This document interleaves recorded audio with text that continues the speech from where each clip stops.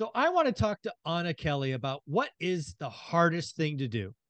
Is it to get your first 10 grand, your first 100 grand, or your first $1 million? And I want to give full credit where credit is due. This idea came from Cody Sanchez, a wonderful YouTube channel, someone you should follow. I'm starting to watch her stuff a lot. I think she has a very unique perspective coming from Wall Street, running a fund. It's now 50 million bucks. So I think Cody, this shout out to you for doing that. But Anna, you and I have both successfully climbed that hill, 10K, 100K, and $1 million. What was the hardest for you, and what were the keys to get there? Are we talking income per year or net worth? Let's call it net worth. Okay. You know, I'd say the 10,000 was the easiest looking back because, a lot of us can choose, especially starting out, to live below our means earlier on, before you have kids, before your expenses start to grow. If I'm making, and for me, when I got out of college, I had already been working full time while I went to school full time, but I landed my first corporate job, let's say. And I think I made, this was back in 1998, 1996, 98, about $60,000 a year. I probably lived on 30. So in a year of just saving my income, I had $10,000. That was pretty easy. Mm-hmm. And then getting to the next 100 was a little harder because then I got married and then we had school loans and the whole American dream, expenses adding up, a house payment, car payment, school Mm-hmm. loans. Getting to that next 100,000 was definitely harder.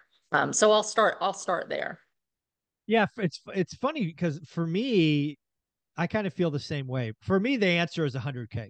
Of all three, 100K was the hardest because you're right. For me, right, I came out of college, my first job, I think I made 48 grand, my first real job because I've been working since 12. For me, the first 10 grand was a choice. It was just that, right? Live below your means, don't do this, Yeah. don't do that. You kind of get there by accident. But 100K was hard because life happens, right? You see that bank balance or savings account or money market, wherever you put it, grow. And maybe 10 grand doesn't really reflect, but you get to 17 or 22 or some other Yeah. number and you're like, shit, I'm going to YOLO life. I'm going to go get my car. And that's what I did. I went out and bought a Yeah. stupid car that was more than I made in a year. Right. Yes. And, cause again, for me, yeah, getting from that 10 to 100 it was really hard. In fact, it took me, cause I got close and then I lost it. And yeah, Right. but yeah, it was, 100K is really hard because it doesn't only take choice, but it takes time. Very few of us have Right. that income threshold to get because getting in there 10K in a year, doable, right? You can stay that Right. discipline. But that Absolutely. 100K, that life, that your wife, is pregnant, gets pregnant, or you got to get a house because this 100K is tough. 100K is tough. Right. You spend it really quickly. So even if you start setting it aside, usually you're then going out and, like you said, you're buying the car.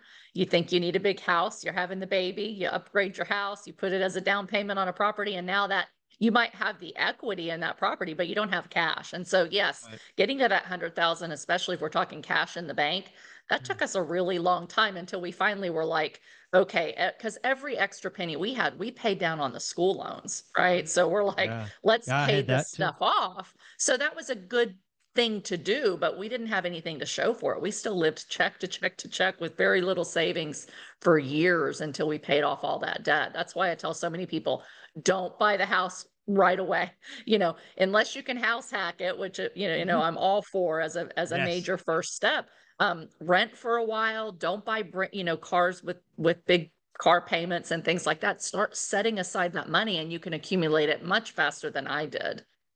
Yeah, and then it's really interesting because the $1 million and every number thereafter for me has been relatively easy, and it actually compounds, right? Once you Yeah. start owning assets and you have fixed rate debt and they cash flow, and every number thereafter, $1 million two was easier than one, three was easier than two, Right. going, and you don't have very few people save $1 million. You Right. can save 10 grand, you can save 100 grand.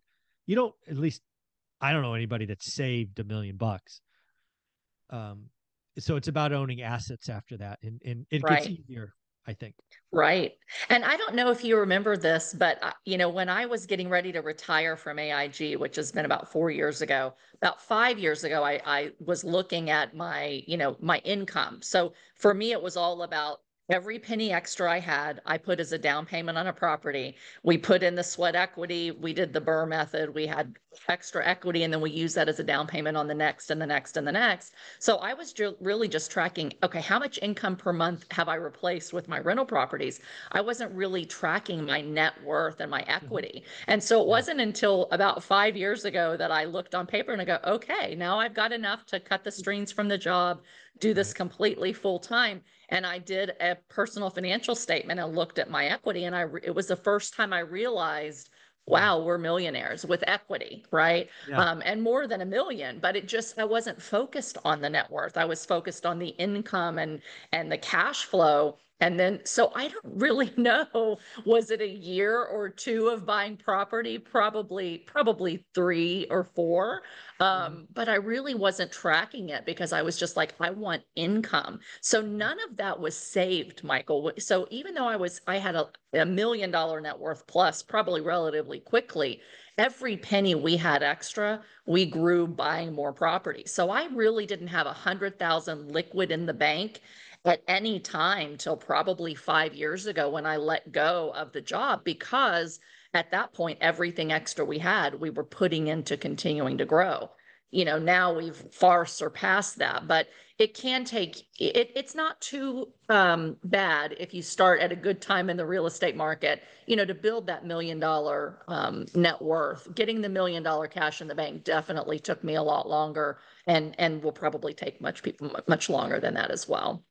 Yeah, it's funny you bring that up because again, if I didn't have to fill out a personal financial statement every year for my commercial loans, I would have no idea. It's not a number I care about. I think it's fake. I think it's a lie. I think it's used to make people feel good. I only care about how much cash is in my account at the end of the year or end of the Yeah. month, week, whatever. That's what I think about. It is cash flow, right, as people say. So Yes, um absolutely. because that's how you replace your income. That's how you gain security. And like Yeah. you, I mean, for 15 years, every time we got a little pile, we'd be like, what are we buying next? What are we buying next?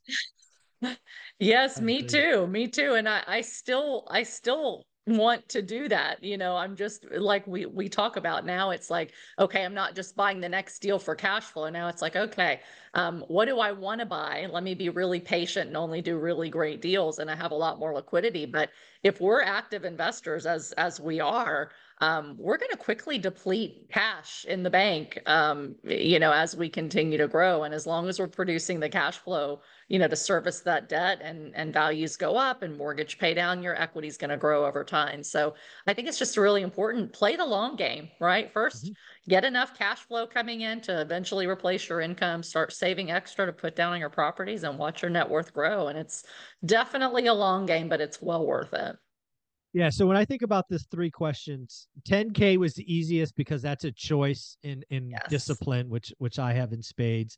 $1 million was next because it really was just time, right? You own assets, they cash flow, so you're not at risk of losing them. Time heal, and I didn't know when that happened. Like you, I'm like, I could guess, but I have no idea when I crossed that. So without question, the 100K was the hardest. Without Yeah. question, it was Yeah. the hardest.